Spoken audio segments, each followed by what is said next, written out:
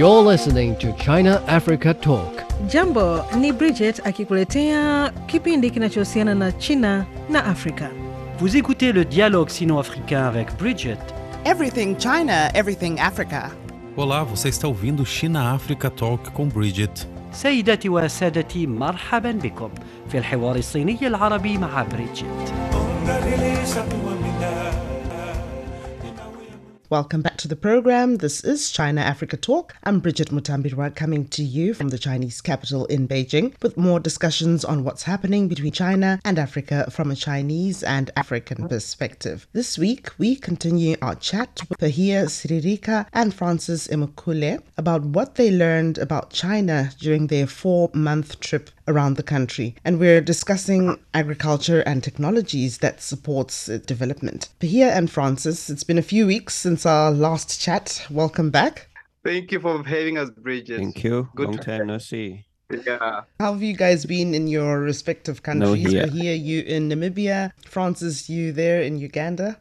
Uganda as well. We're experiencing very heavy rains. I think this time around, I wish I was in Uganda to experience that rain, because in Namibia, temperature has gone as low as a -2. That's how cold it is in the central and the southern parts of the country. But now I'm actually in the northern parts of the country. Okay. And the temperatures are around 15 and 25. So it's hot, but yeah, we're breathing. That's all that matters. Yeah. Wow. Okay, so today we're talking about agriculture in China and technologies that supports its development. When you guys were here, did you visit any centers or facilities in China related to agriculture?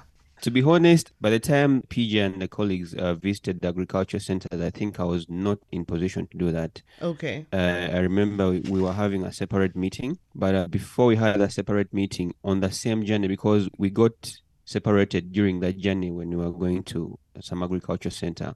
I don't quite remember the place, but it was within Beijing. Okay. Yeah. It was within Beijing. Is it not the Hainan district? But it's that side. Yeah, we were exposed to mostly that side of the agricultural aspect was on food production. Okay. And we were quite enlightened about the methods that the Chinese government has taken to ensure mass production of food. There were also samples for us to taste. We had quail, eggs, we had chicken, we had beef, we had quite a variety of food that are mostly consumed in China. And just going through the steps of the whole production processes of, when a machine is assisting with the whole packaging of this, how it happens and why it happens in that essence. What stood out for me was the focus on mass production. I mean, with a 1.4 billion population, additional, number being visitors and so forth, the Chinese government really takes these food production in masses seriously, because people need to eat, and therefore you need to really capacitate and ensure that food is produced in high volume. So I think that was a very important agricultural center and exposure to see how the Chinese government does things. Imagine this is one of the institutions that's tasked with ensuring that food is taken all over China. So that was a very interesting thing to see. So this was in Beijing, in the capital. Did you have any rural experiences though, like in the rural areas? Yeah, there was that place where we spoke to the lady who is in charge of assisting farmers when it comes to producing fish in large content. That is a mini rural China. So this is a lady taken up the task of a cooperative among Chinese where they harvest fish and they let it idle so that it can get dry, and then it's packaged and then transported all over China. So that was the mini rural China that we're exposed to. And I think you did an interview, Francis. Yeah, but just, that was in Changsha. Changsha. Right. Yeah, it was in Changsha. And Changsha, actually Hunan province. Hunan province. Where Hunan province, where the village that PJ is talking about is where air-dried fish is being produced, and like the small ones or the big ones actually. For me, what really stood out for me in that so-called rural area that we could barely notice was rural was that the people that are practicing the agriculture there were into sand mining. After government realized that the sand mining was affecting the quality of fish, and some fish were actually getting extinct in the lake, they decided to find for them an alternative means of making money. So that was creating an industry for them in air-dried fish to create an alternative source of income while the different fish species thrive again in the lake and several birds come and visit the place. And it became a bird watching area for several tourists that come in the place. While on the other hand, villagers and residents are actually trying to make money off an activity, but doing it safely, whereby government rations how the fishing is being done right now. And we came to learn that the fish actually generates quite a lot of money in that particular area and employs a lot of people. Right. In your countries, do you have similar projects like this? Or let's start with the major crops that are farmed in your countries here. Well, Namibia is one of the hottest in terms of weather condition. It's pretty hot and dry almost throughout the whole year. Yeah. And even the cold that we're experiencing, it's a very dry cold. So we don't experience humidity here. I mean, that's why we are known for having the Namib Desert and all of this stuff. But besides that, maize or corn is quite one of the largest crops that you would find in a lot of crop enthusiasts. Apart from that, because, from corn, you can make all of this stuff. So, and that becomes Maize a meal. staple food. Yes, right. That can be eaten with whatever, whether it's spinach, whether it is meat. We are also very much into meat, especially beef. I mean, that's where we have gotten the accolade of being the only African country that exports good quality raw beef to China. Right. But mostly, depending on the area in the country. For example, the southern parts is more dry, so crop is not really their forte. They are more into animals, for an example. If you head to the northern parts of the country, it's a little bit clay, loamy sand, which is sometimes seen as a good nutritional value for crops, whether it is cabbage, whether it is corn, whether it is spinach, whether it is carrots, tomatoes. Let's hear from Francis. Well, Uganda is really diverse with agricultural produce. Okay. But for now, I think like many people know, matoke is a major crop. The people in the central who are called the Baganda, they're mostly known for growing matoke. Matoke has green bananas. Okay. But green bananas have sort of like, almost doesn't have a taste. It's like what we would call pounded yam. And then the people in Western Uganda are known for cattle keeping and then production of Irish potatoes. And then for us who come from the eastern part of the country, we are known for millet. So we produce a lot of millet and cassava. As well as the people from the northern part of Uganda, it's millet, cassava. When it comes to commercial crops, coffee is a big deal here in Uganda, also for export and also domestic use. Let's talk about the training that the farmers in your countries get. What kind of training do they receive?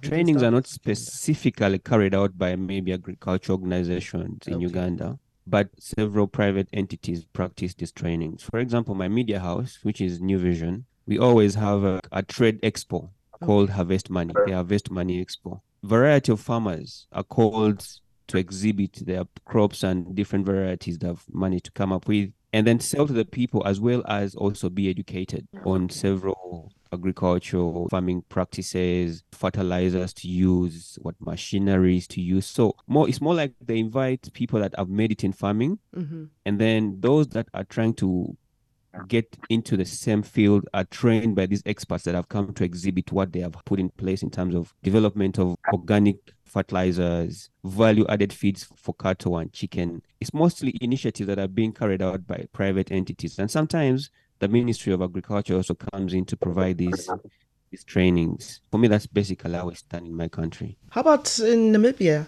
Well, we have institutions like Agra Namibia, that is basically an institution that is responsible for the distribution of locally produced products. Okay. I have noticed that they are having yearly events or trainings for farmers in rural areas, specifically rural areas. For example, profit-driven cattle breeding.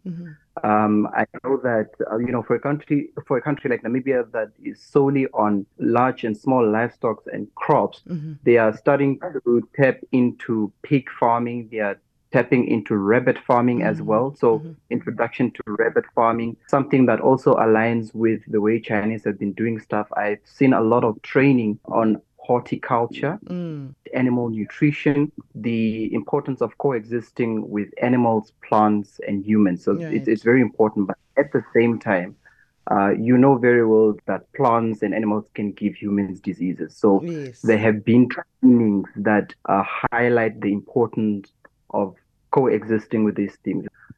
Farm water infrastructure management related training is also very important. So there are also trainings on the importance of maintaining and keeping all of this stuff very safe. You have Agri Namibia. This is a bank that takes pride in offering financial aid or services to farmers, production input, the acquisition of land, harvesting. They have offered trainings on the processing and marketing of agricultural products. Right. So these are the trainings I have quite covered in terms of agriculture. Some farmers take it seriously, others are just like, oh. Yeah. Are there any experiences so far in your countries with the use of 5G drones or other technologies in agriculture?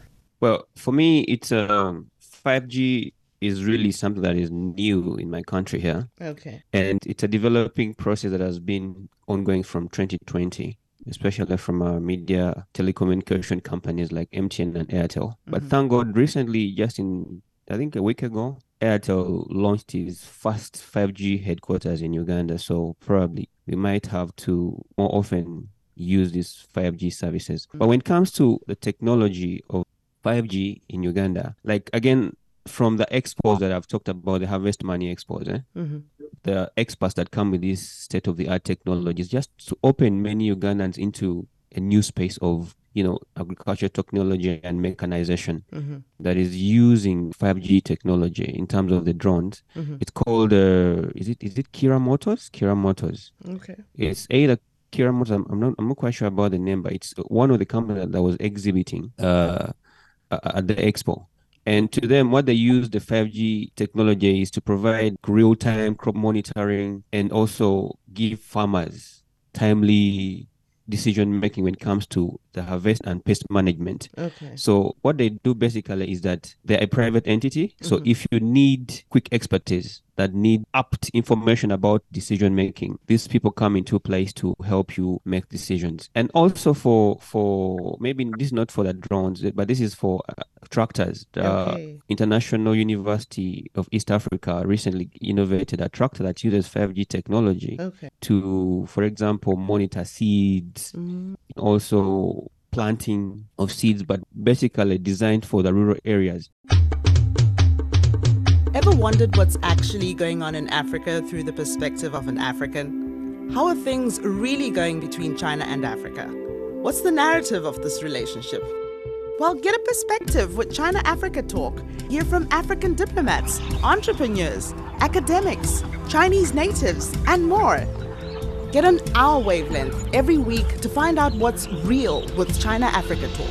Find us on Apple Podcast, Spotify, Google Podcast, and more. We'll see you there.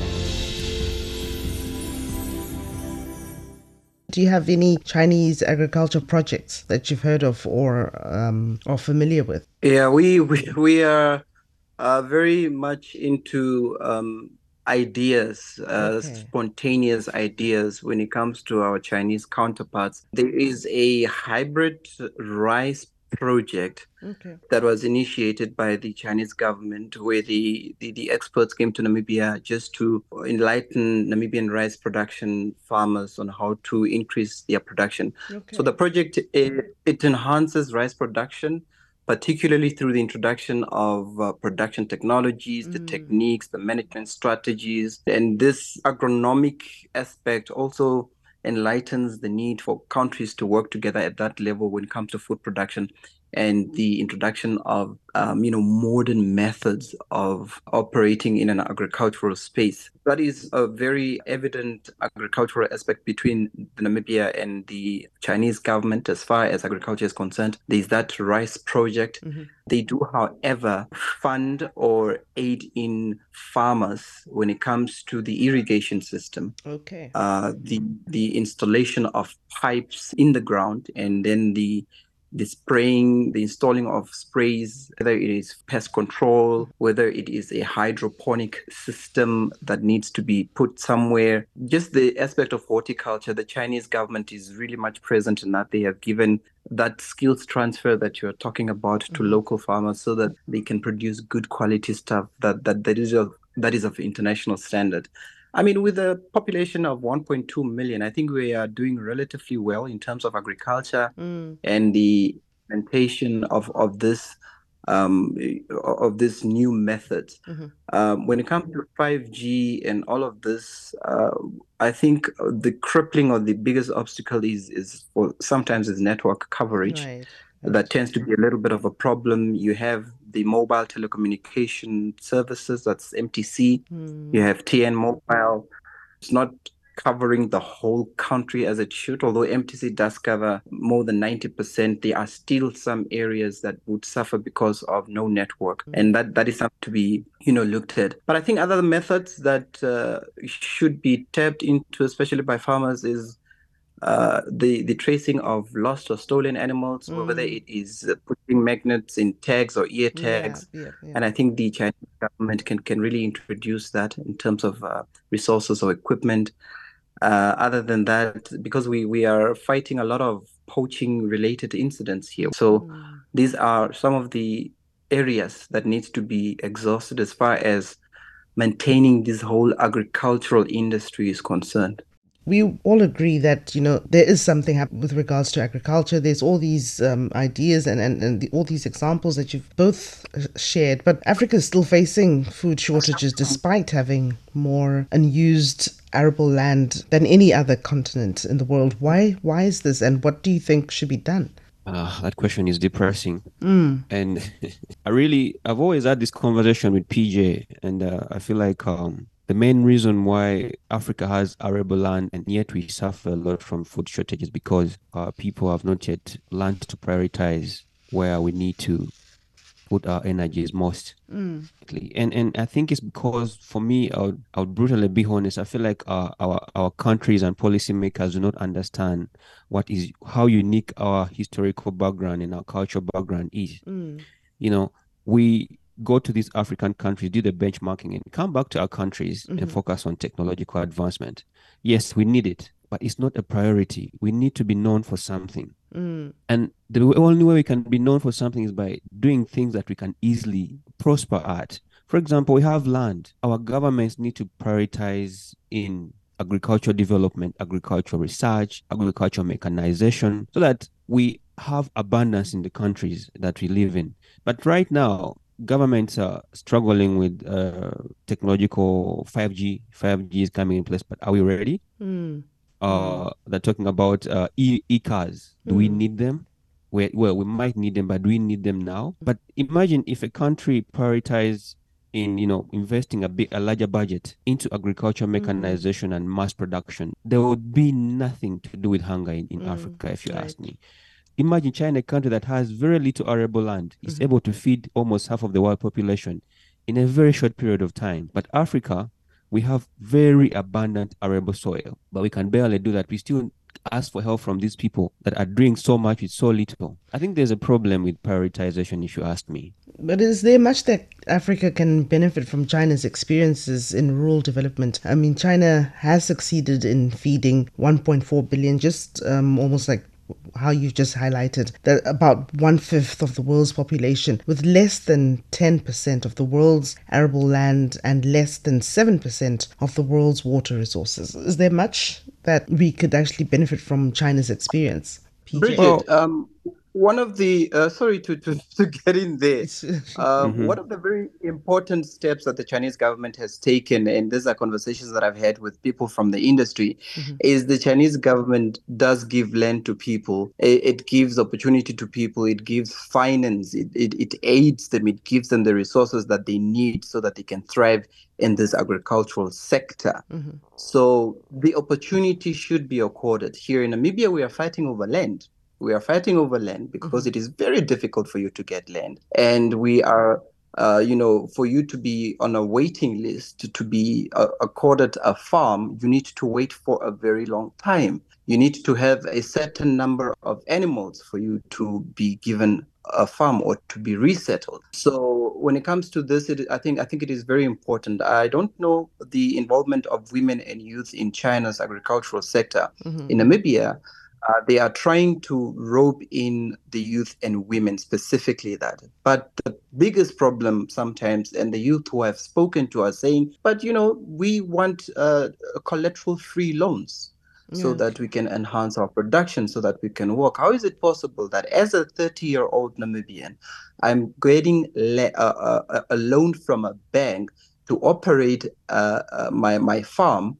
but the collateral that they are putting there is, or they need collateral for that, or the loan has, an interest. The interest is heavy. How am I going to survive and keep my head above the water if I don't have anything to fall on? Right. So I think, again, Francis highlighted it and summed it up very well. The prioritizing is just messed up, and they need to go back to the drawing board, because they do realize the importance of agriculture. So they need to go back to the drawing board and really create a convenient and an easy way for people to thrive in the industry. Okay, so during you guys' time, when you guys were here with Definitely. other members of the group, from what you guys observed, is there any example of how China's experience and best agricultural practices could benefit Africa? Well, for me, what I mostly observed is the infrastructure. Okay. For example, in my observation, I felt like China has invested in rural infrastructure development, and this includes roads, bridges, irrigation systems, and rural electrification, And from my observation, with this in place, farmers are able to easily access the market, take their produce to the market, access healthcare, go to education facilities, easy. But come home here. The roads are terrible, so the farmer is going to be limited to the village market that he knows that he can walk to, sell produce at the lowest price, as opposed to when he or she had easy access to the market with a good road, with easy transport means. They could take it to town and sell for maybe twice the price, or at least more of the price that he or she would have sold the same produce in the village, where it gets very low prices. Secondly, I feel like rural industrialization in Uganda, for example, very few industries are being put in the villages, simply because everyone thinks the money is in town. But in China, you realize that these people are promoting rural industrialization. There are cottage enterprises that have contributed to balanced regional development. I feel like this is an opportunity African countries can explore to stimulate local economics, strength, and develop small-scale industries and value-added agricultural processes.